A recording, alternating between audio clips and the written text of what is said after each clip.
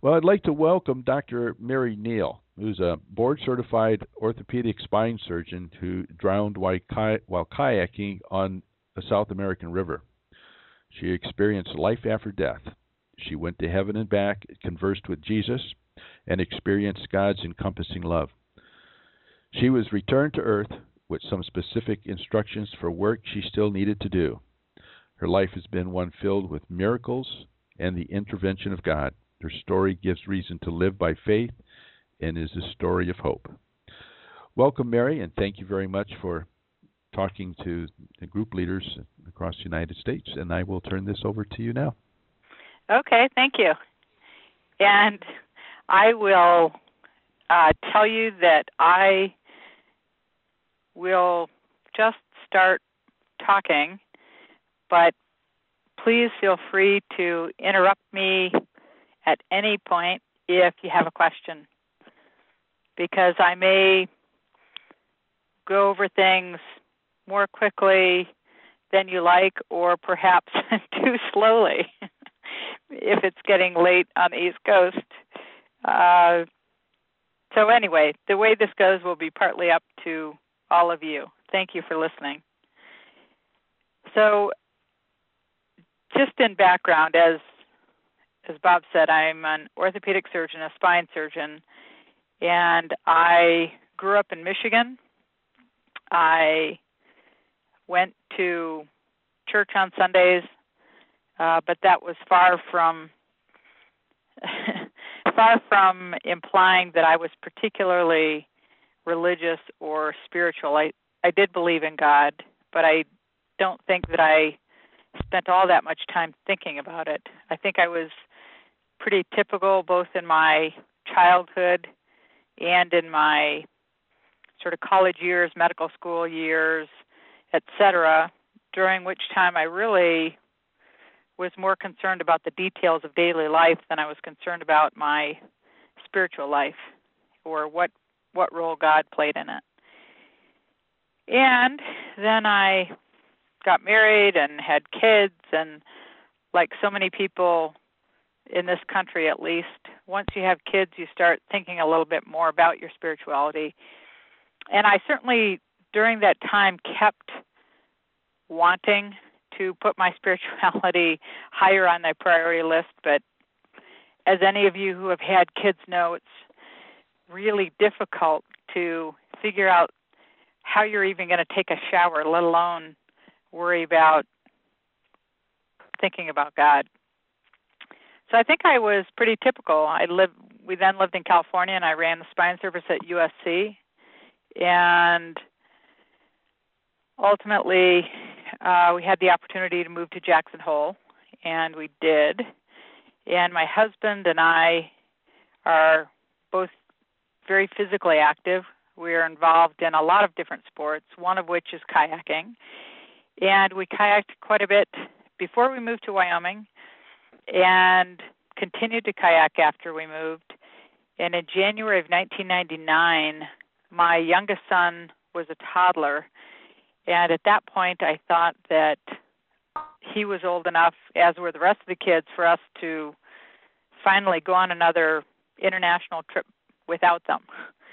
So we went to Chile to kayak with some very dear friends of ours who are professionals. They run a kayak and raft company in Idaho, and they run trips to Chile in the winter. So we went down there, and we spent a week or so having a delightful time. I don't know if any of you have been to Chile, but it's wonderful. It's beautiful. The people are wonderful. Everything's great, but it is very remote. It's a long way away. And on what was going to be our last day of paddling, we were planning on paddling a river that is quite remote, as is really all of southern Chile, but this particular river is very remote, and it's very well known for its waterfalls or drops. And they're waterfalls not big, not like Niagara Falls or something like that, but they are drops in the range of 10 to 15 to 20 feet, which might sound a little crazy to someone who doesn't kayak. But those drops are not unreasonable, and were certainly within our skill set. And we'd been working on that the whole time we were in Chile, specifically to do this part of the river. And that morning, my husband actually woke up with terrible back pain, which he'd never had prior to that, hasn't had since. But he decided not to kayak that day. He decided to just take us to the put-in or drop us off at the river, and then he would meet us at the end. And so he dropped us off and then left. And I put on the river then with several of members of the family, these dear friends of ours. And then there were a few other Americans and a Chilean fella as well. And we started down the river, and we came to one of the early drops and sort of pulled off to the side of the river to discuss how we were going to run it. And one person took off out of the eddy and went down what it wasn't actually the main drop in terms of volume of water, but it was the portion of the waterfall that we had identified as sort of the appropriate drop. And her boat kind of went sideways, and she bobbled a little bit, and she was stuck, and her boat basically blocked that channel. This river had rocks in it, so it wasn't just one wide open drop. So her boat was crosswise, and she got out of the boat and swam downstream. And I was after her, and this part of the scene is a little confusing because there was actually another person that bobbled past me, went down a drop, her boat was pinned, and she swam on, but nobody actually knew that. And it was toward this drop then that I was committed to going, because the other drop was essentially blocked off. And when you're in the river, if it's in a big river or big volume, the current is such that you can't turn around. You can't paddle upstream. You can't. There weren't any eddies, so you can't really get out. You're committed.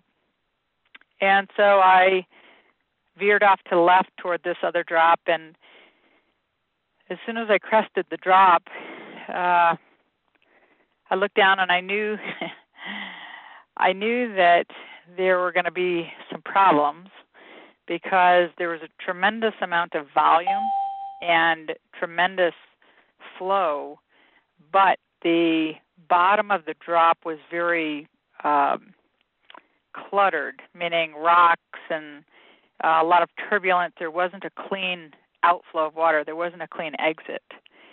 And as I went over the drop, I assumed that I would hit the bottom and flip and not be able to roll up, and I would have to get out of the boat and swim, and that's never a really great thing. It's sort of like spending a few minutes in a washing machine. And you get banged up a little bit, and it's never fun, but it's not so bad. But I looked at it and I thought, okay, well, this is not going to be so good. But then as it happens, my boat actually was pinned in both the rocks at the bottom, and then actually my boat somehow was underneath another boat. And that's a little confusing, but nonetheless, I was pinned in the waterfall and immediately submerged. And the force of the water was such that I was sitting upright in the boat, facing downstream, sort of. But the force of the water absolutely flattened my body to the front deck of the boat. And I knew that, first of all, I knew I needed to get out. I knew I probably wasn't going to be able to free the boat, and I knew I was far enough away from the riverbank that no one was going to be coming to get me. And so I very quickly did all sorts of things, trying to jiggle the boat loose, trying to reach the spray skirt, which is the neoprene jacket that stretches between your body and the boat to keep the water out. And if you're going to exit the boat, you pull that off. And I tried to reach that and pull it off. I tried to push out on the foot pegs. I tried to do all sorts of things. But the force of the water was such that I couldn't even bring my arm back far enough to reach the spray skirt, let alone pull it off. And I mean, I'm a spine surgeon. I don't particularly panic. I don't think I've ever panicked, but I just with a great deal of focus and urgency, sort of kept going through the sequence, trying to get myself free of the boat. And it became very clear that I was not going to be able to do much of anything. And I mean, I was very conscious of everything. I was very conscious of my circumstances. I was very conscious of the fact that I didn't have any air and wasn't going to be getting any air, and I would probably drown. And I then very sincerely asked only that God's will be done. And at that moment, everything changed in that I felt absolute comfort and peace. I had no anxiety, no fear. I felt great. And I was overcome by a very, very physical sense of being held and comforted and absolutely reassured that my husband and my children would be fine. Regardless of whether I lived or died, they would be fine. And while I was being held, we went through a life review that wasn't so much, it wasn't, for me at least, it wasn't like watching a movie or that sort of a thing. It was really, and it wasn't necessarily my entire life, but it was revisiting some episodes or some occasions in my life and reliving them, not in the sense of watching them, but re-experiencing them and getting an understanding of the ripple effects of that event, and really sort of gaining this complete understanding of how I felt in the event, how other people felt, and then what the ripple effects were of that. And then that sort of finished, and I was still there. And I actually started getting really bored because I had been reassured that everything was fine. And I'm not a particularly patient person. And I found myself at one point just thinking, well, okay, I'm clearly dead. I've been underwater a very long time. I'm being held by a person I believe to be Jesus. I'm fine. Everyone's fine. So let's get on with it. And then I started feeling my body being sucked out of the boat by the current. And as that was happening, and if you can imagine the mental picture of sitting in the boat and the cockpit is around you, so that for your body to be sucked forward out of the boat, first it was okay at my hips because that's the way your hips bend. But then when it gets down to my knees have to bend backwards on themselves just to be able to exit the boat. And as that was happening, I kept doing sort of little self-assessment exams. And from an intellectual standpoint, I was sort of looking at it thinking, gosh, that's that's really interesting. And feeling like I could tell which bone was breaking or which ligaments were tearing. And at one point I even wondered, I sort of thought, gosh, I'm sure I'm screaming. I just must not know it. And I sort of took a step back and thought, no, actually, I feel really good. I didn't have any pain. I felt great, actually. And as my body was being sucked out of the boat, I could feel my spirit peeling away from my body, sort of like two pieces of tape peeling apart. And when I felt my body released from the boat, I felt my spirit sort of break free completely from my body. And at that point in time, I rose up and out of the water, and I could see the river and everything, and I was greeted by this group of people, and I'm going to call them people, but I don't know what to call them. People, beings, spirits, I don't know. All the words sound a little corny for one reason or another. But they were beings that I couldn't identify as specific people I had known here on Earth, but I knew that I had known them for an eternity, and I knew that they had known me. And it was knowing in a very different sense than we talk about knowing something. It was knowledge on a very absolute, pure basis.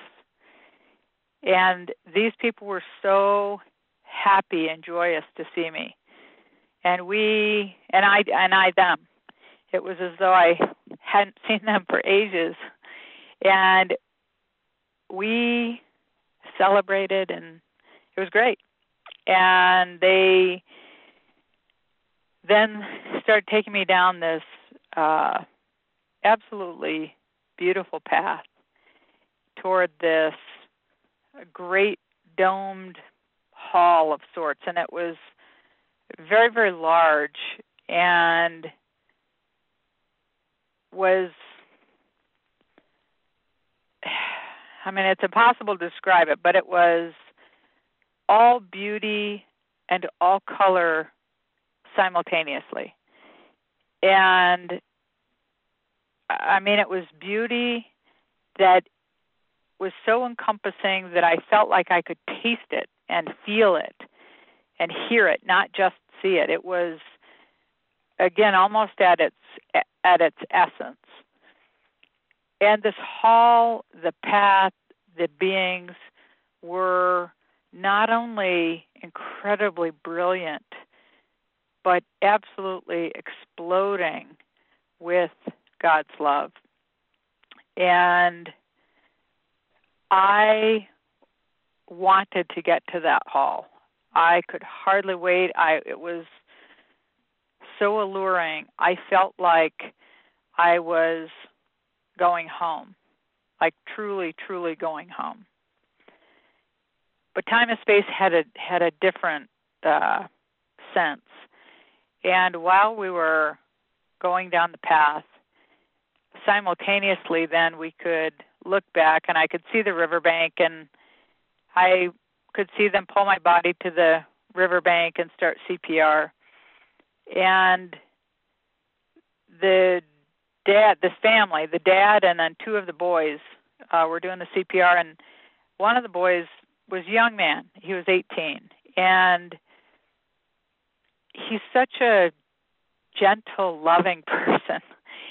And I would look back, and he was looking up, and I felt like he was looking right at me, even though he couldn't see me. But he kept looking up and calling out to me and saying, "Mary, I know you're here. Please come back and take a breath." And he would say that with such pain and vulnerability that I would just have such empathy for him that I would sort of stop the beings who were guiding me and say, "Oh, I'll be right back." And I would go back to my body and lie down and take a breath and then leave. And then we'd get a little further down the path, and this guy would call out again, and I'd stop and go back and take a breath. And that cycle went on a number of times until finally I was so irritated I couldn't believe it. I just wanted to scream at him to just leave me alone. Everyone's going to be fine. Don't worry about it. Because I really wanted to get to this hall. And this hall was, I believe, sort of the entrance to heaven. And it was just so alluring. That's the only word. All the words I used seemed very pale and not very descriptive in comparison to the reality of it. And this hall had, we arrived, and there was this great sort of archway that was the actual entrance, and I could see all sorts of other beings or spirits running around inside, and they all looked very busy. And I don't know what they were busy doing, but they were all very busy doing God's work. And when I arrived with these other beings, everyone looked up, and they were really happy and ecstatic and joyful, and I could hardly wait, because this entrance hall of sorts I knew was where we're given the opportunity, an ultimate opportunity, to choose God or turn away. And I only know what I know. I've been asked a number of times, well, what if you turn away? What happens? I don't know. I know that I was more than ready to make that choice. I was excited, and I wanted to be there.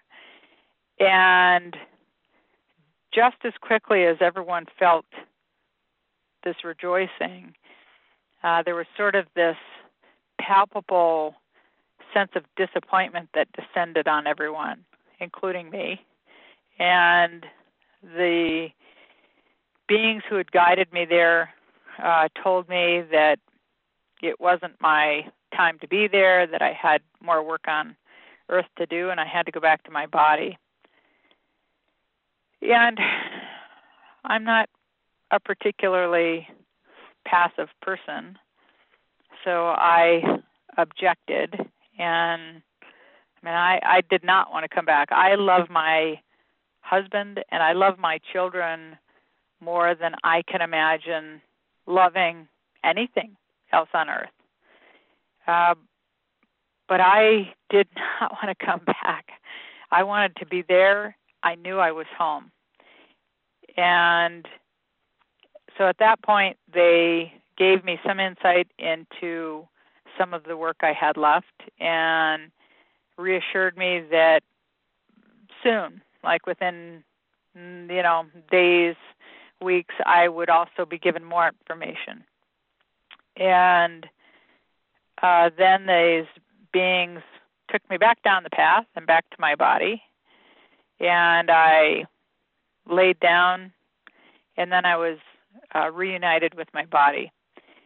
And I will say that both when it separated and then when I was reunited, for me, it was a very seamless transition. When my spirit and my physical body separated, it was so seamless that even though when I was still in the boat, I knew I must be dead because I'd been underwater a long time, it wasn't until I was looking at my body and watching them do CPR that it sort of struck me that, well, yeah, I guess I really am, because it was so seamless and really blissful. I felt great. So then I was reunited with my body, and then that was only step one, because this river was very remote in what at that time was a very remote country. And the hillsides were very thickly covered with bamboo forests. And the reason my husband hadn't boated with us that day was because once you're on this river, there was sort of no way out. And so there they were. Now I was breathing and I had a heart rate, but they didn't know what to do next. And just as they looked up, these couple of Chilean fellas, young men, were just there. They hadn't been there, and they didn't say anything, and nobody actually spoke to them.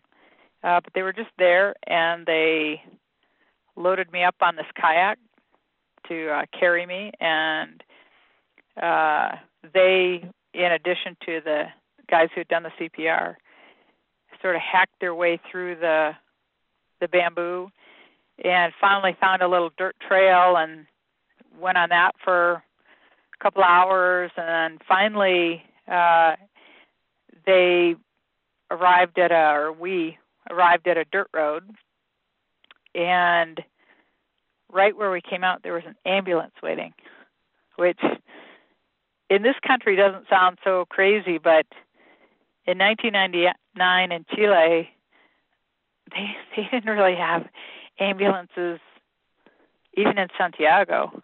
I mean, that just was not a very common sight, and to be waiting for us was truly nothing short of a miracle. So then we drove for a while, and we arrived at this little sort of medical clinic of sorts, and my husband, who's an orthopedic surgeon, put a couple of splints on my legs, and then loaded me in the back of the pickup truck, and then we went to the airport. There's a tiny little airport, and we thought that maybe somehow we could get to a bigger city. And this is where I will fully recognize and accept all criticism coming my way, because what we did was incomprehensible and foolish. But I had decided that I was coming back to Wyoming. My children were here, and I was coming back here to be cared for. And that we weren't thinking. I mean, I clearly wasn't thinking. I was still in an absolute state of shock that I was even here on Earth. And my husband was in an absolute state of shock for all of what had happened. And all I can think about when I look at it retrospectively is that we were both doctors, and everyone else, they're kayakers. And I don't think that there was anyone who felt like they were in a position to question us or to look at us and say, "Are you guys crazy? You need a medevac." But I don't know. So anyway, we drove off trying to get to the airport. The airport was closed. Another one was closed. Make a long story short, my husband carried me on his back, and rather than calling for a medevac, presumably, he was traveling with me, and presumably he's capable of taking care of me on the trip, but obviously, he was not thinking straight. Anyway, it took almost 2 days to get home, and by the time we got home, I also had a horrible pneumonia and ARDS, and so I finally made it to the emergency room here, and then, of course, the internist told my husband I wasn't going to make it through that night. But I did. And, that in itself, all along the course of the 2 days, there were little miracles along the way. And then I was in the ICU, and I had 2 deacons visit me who own one of the local ski shops. And I felt great. I still didn't have any pain. I had no pain for a couple of weeks. I still felt absolute bliss. Shocked that I was here, disappointment that I was here. But I really felt like I had one foot in our world and one foot in God's world. And they then brought me a number of great magazines, all the magazines I like to read. And I thought, okay, well, what the heck, because I was totally immobile and incapacitated. So I opened up the magazines and tried to read them, and everything was blurry. And I found that everything was blurry. I couldn't watch TV. I couldn't have a conversation with someone. I couldn't look at anything for more than 1 second or 2 seconds because it was so distracting. And I normally have, or at least at that time, had perfect vision. So it was very distracting. And so I thought, okay, well, this is going to be a long, stay, a very boring stay. But then I asked the nurses for a Gideon's Bible, and I flipped open the Bible to, I don't know, the Psalms or, something, looking for,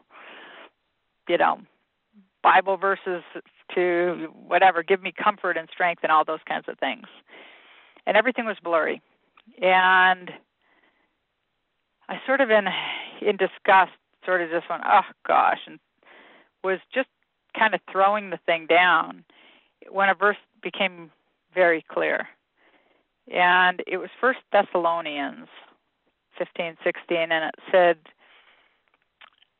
rejoice always. And it was crystal clear. I thought, wow, okay. Well, okay. And then I flipped back to the verses that I actually had been looking for, and they were all still blurry. And that particular verse, be joyful always, was the only thing that I could actually read. And later in the day, the next verse, which is pray without ceasing, became clear.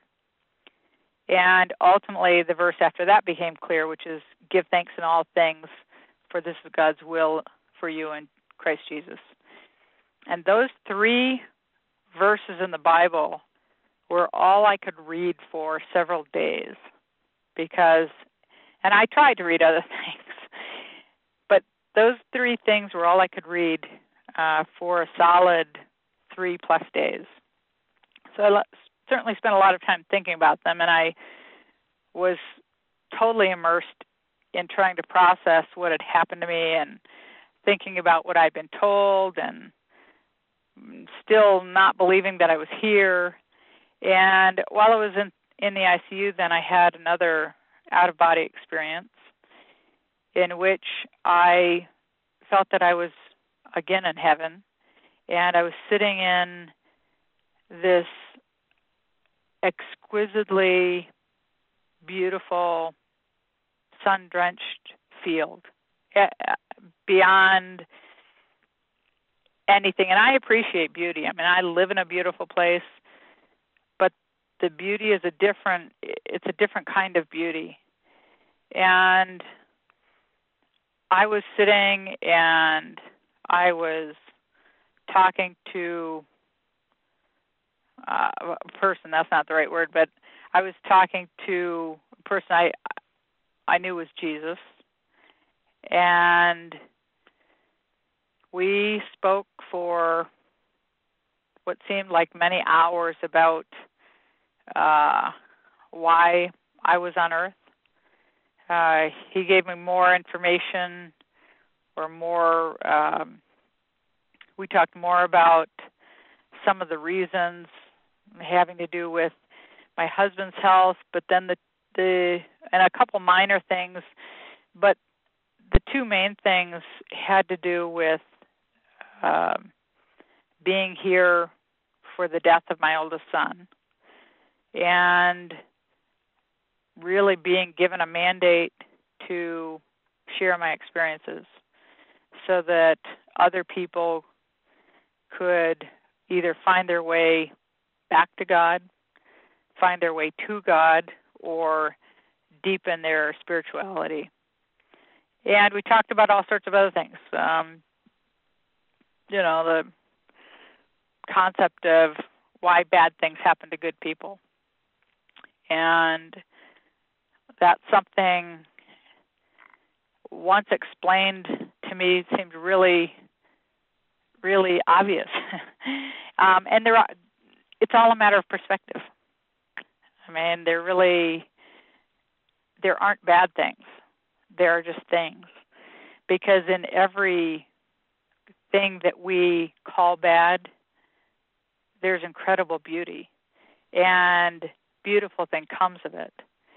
I mean, I look at my kayaking experience, and over the 12 plus years, I have had many, many people come into my office and say, "Oh, I heard about that boating accident. That must have been horrible." But the fact is, it was wonderful, and it's the greatest gift I've ever been given. I've never had a single person come to me and say, "Oh my gosh, you must be so happy that you had that kayaking accident." So it's all this matter of perspective. I mean, even you go back to the time of Jesus. Jesus was a guy who was betrayed by his best friend, arrested, beaten, humiliated, and murdered. If that were to happen today, of course, it'd be all over the internet, all over every newspaper. We'd all be wringing our hands about how horrible it was. But the fact is, 2,000 years later, we celebrate it. We think it's one of the greatest things that ever happened. So it's really all this matter of perspective, because the problem is we can't see the big picture. We don't understand the ripple effects. We don't understand necessarily what incredible things will come of something that we've called bad. But anyway, we talked for what seemed like many hours, and then I was back in the hospital bed, and like a good cynic, I called the nurse and I wanted to know what medication I was on, because whatever the medication was, I figured I was on a narcotic or something. I figured I wanted more of it. Because Jesus, the alluring part of it is just something that can't be explained. I mean, the intensity of love and compassion and kindness that exploded from him was something that, there's nothing to compare it to. So I called the nurses, and they pulled out my records, and other than antibiotics, I wasn't getting anything. And I went back and checked the medical records later, several years later, and I really wasn't getting anything, which went along with my perception. I mean, I still didn't have pain. And then I had one more out-of-body experience that was much shorter. And then after about a week and a half, I sort of was back in the world, and I did have pain, and then I had multiple surgeries and a lot of rehab. And it took me probably a year and a half of really being in this continued state of disbelief and depression that I was here. And then finally, I sort of had to make this very conscious decision that I needed to be about the business at hand, because I knew that from my conversations, God really does have a plan for each of us. And we really do need to be about his business every day. so I kind of made this conscious choice to re-engage in life, basically, and did so. I mean, as I said, my kids were still young, and I knew that I was supposed to share my story, my experiences, my story, and write about them, but I, first of all, didn't want to.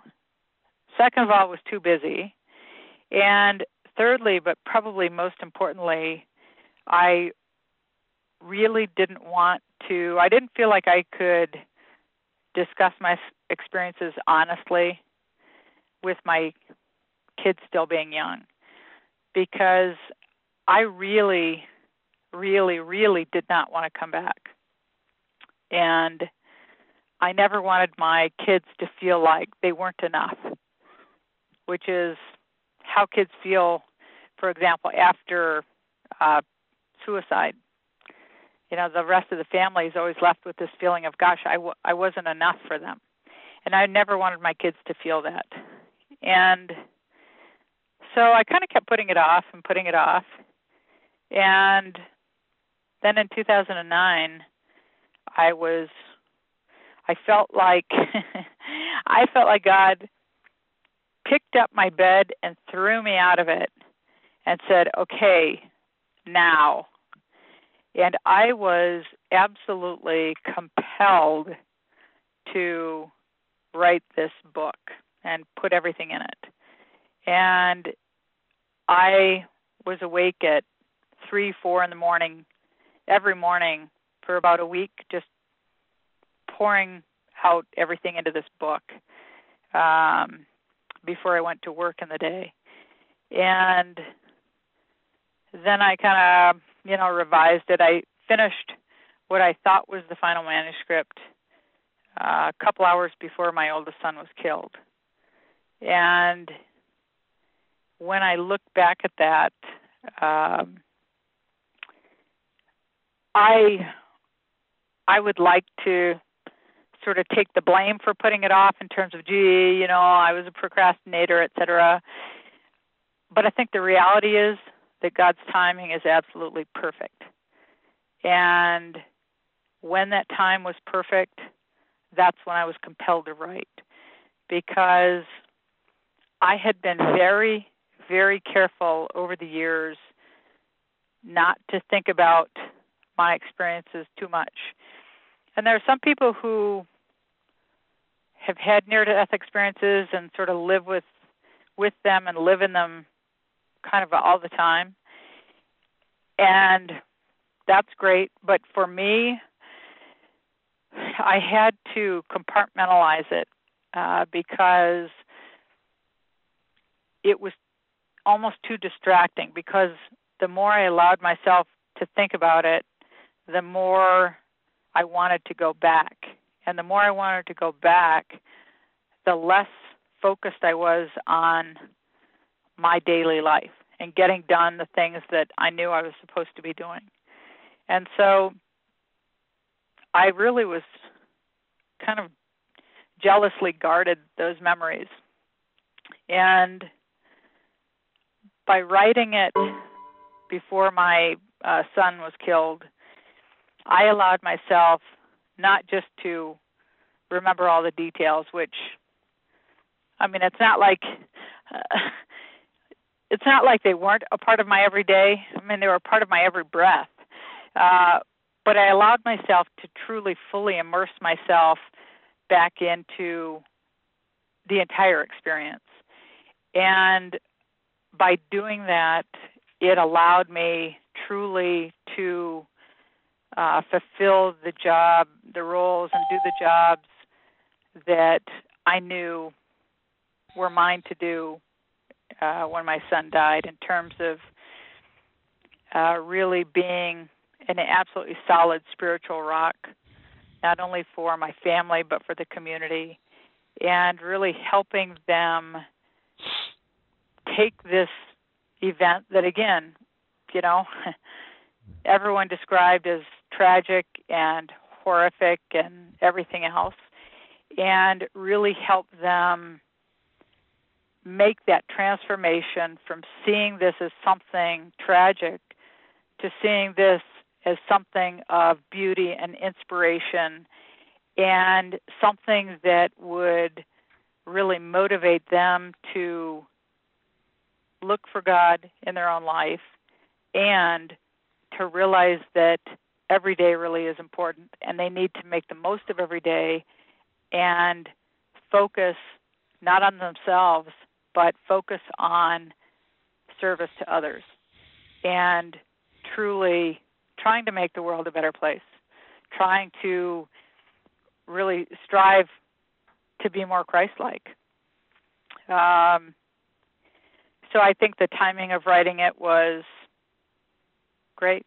I mean, it was perfect.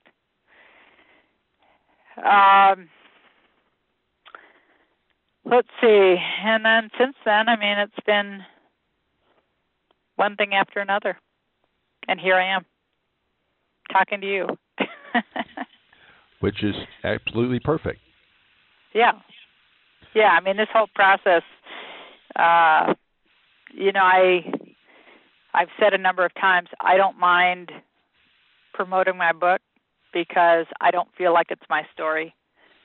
I truly feel like it's God's story, and I happen to be living it, but I really believe that, first of all, it's God's story, and second of all, I've seen the power that sharing my experiences has on other people to really help them not just look at my experiences and say, oh, yeah, that happened to her, but to take that and realize that actually when I look at my own life, I can see the hand of God. And the fact is, God has a plan for each of us and is at work in each of our lives. And I think the challenge for each one of us is to take the time and put out the effort to look and recognize God's work when we see it instead of just shrugging it off to, oh, isn't that weird? Oh, what a coincidence. I mean, the reality is when you put everything together, it's statistically impossible to come up with the patterns that each person can see in their own lives. And by looking at their own lives and seeing God's hand, that, I believe, is what can make this transformation into an absolute trust that God has a plan for each of us, and we need to be about His business, and there really is life after death.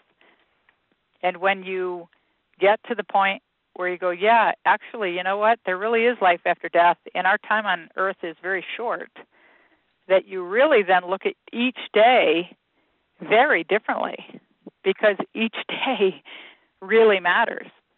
Every choice, every decision, every interaction. You have no idea what the ripple effects are of every interaction you have with people. Better, good and bad. So, Mary, yes. I have a question. Yes. About that work and that sense of mission. There seem to be two realms with which we're trying to carry this message. One is scientific materialist that tends to resist the message, and the other is religious, doctrinal, dogmatic, historical, that also resists because it's outside of their enculturation. Do you have suggestions for how to walk amongst them? Well, couldn't you ask me an easy question? Now, here's the thing. I think with regard to, quote, scientists, I really very strongly feel that it's primarily really intellectual laziness. People hide behind science just like they hide behind all sorts of things. But the fact is, if you want to just talk about the human body, there is no doubt that the more we learn about the human body, the less we understand it. And the less we understand its complexity in terms of the interactions of the systems within the human body and without. I mean, it's incredible, and I think it's two things. I think it's an intellectual laziness to look at their lives and actually say, okay, with an open mind, I'm going to look around and see if I can see God working in the world. But I also think it's an intellectual arrogance, because that's what scientists are. You know, we're really smart and we know everything about it, and that's that. That could be said for the in regards to religious dogma also. Well, I would agree, except I think the religious doctrine people, I think that's a human arrogance. It's putting God in a little box, and I will tell you that we have no ability to comprehend the love of God.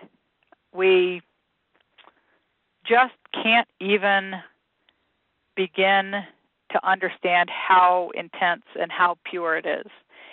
And I mean, I've been dealing with this quite a bit, because with the book being out, you know, it doesn't particularly follow doctrine, and fundamentalist Christians are not happy with some of the things I've said. But it's that's like a 2-hour discussion, because when you talk about doctrine, and don't get me wrong, I am an absolute supporter of organized religion. I think it serves a number of very important roles. But if you're going to be intellectually honest, you have to say, okay, number one, it is an institution created by human beings, and we've never made anything perfect yet. I mean, we always have issues. And then the second thing you have to look at is you have to say, okay, well, those human beings created the doctrine. You know, I don't care what the denomination is. The doctrine was decided upon by a group of men a long time ago who decided what made it in and what was going to be excluded. And I think you have to accept that, and accept that humans are sometimes flawed. They have, you know, different interpretations, different contexts. The other thing is just talking about language. I mean, I don't know how many of you have learned a different language, but if you speak other languages, one of the early things you quickly understand is that you cannot translate word for word for word, because it doesn't really work that way. Language is all about context. It's all about nuance. You know, if you talk about the 10 Commandments, something that seems like it should be really clear cut and very easy to translate, you shouldn't murder. That seems pretty straightforward. But when you really start talking about that, it's not straightforward. Does that mean murder, or does it mean kill? And what about in self-defense? What about war? When you kill someone in war, is that murder? Or what about if you don't like someone and you sort of exclude them from your universe? You know, they're dead to me. Well, I mean, that's murder. So there are all these levels of nuances that,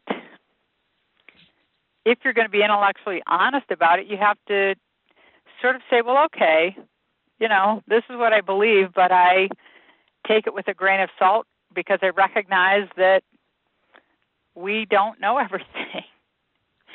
And so it's very, very difficult to get into those conversations because I find that the people who are very adamant, the more adamant they are about dogma, the less intellectually curious they are in general.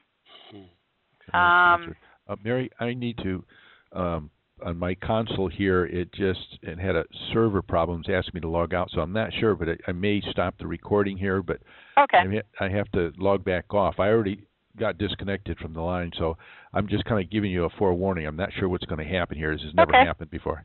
So well, let me see what happens there.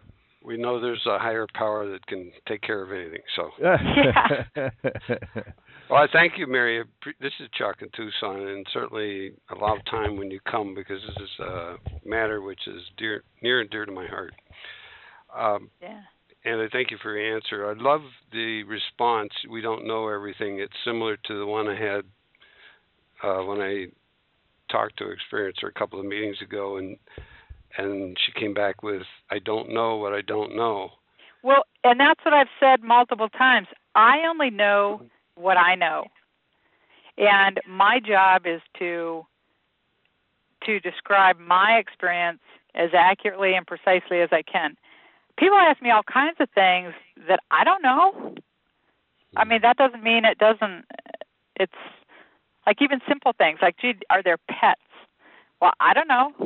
I didn't see any, but that doesn't mean anything. What it does mean is that these people are actually questioning and they are actually searching. Yes. And that is the positive thing about that. Is that yes. They are searching for answers, sometimes to verify what they want to believe, or sometimes they are, sometimes intellectually dishonest in trying to manipulate what they, are looking for the answer that they're expecting. But they are searching. Yes. I think we all search. I think we're born with a longing to find our home, which is God's home. But there are those, I really like what you said. You said that they are the people that are, what did you say, that they were not intellectually searching, or what was the word you used? Oh. Then you said you found somebody that was not willing to change, that already had made up their mind, and that they intellectual laziness and arrogance. Yeah, and there's an intellectual arrogance, and they're just, let's see. I don't know what I said. That was a few minutes ago. What I had written down, Sue, in Tucson, was that they were less intellectually curious. The more they were about dogma. That's what it was. Yeah, they were less intellectually curious. Right. And I have a friend that his life is his faith in God is not even is something he doesn't even search for. It's just there. And yet others. And that's I'm sorry.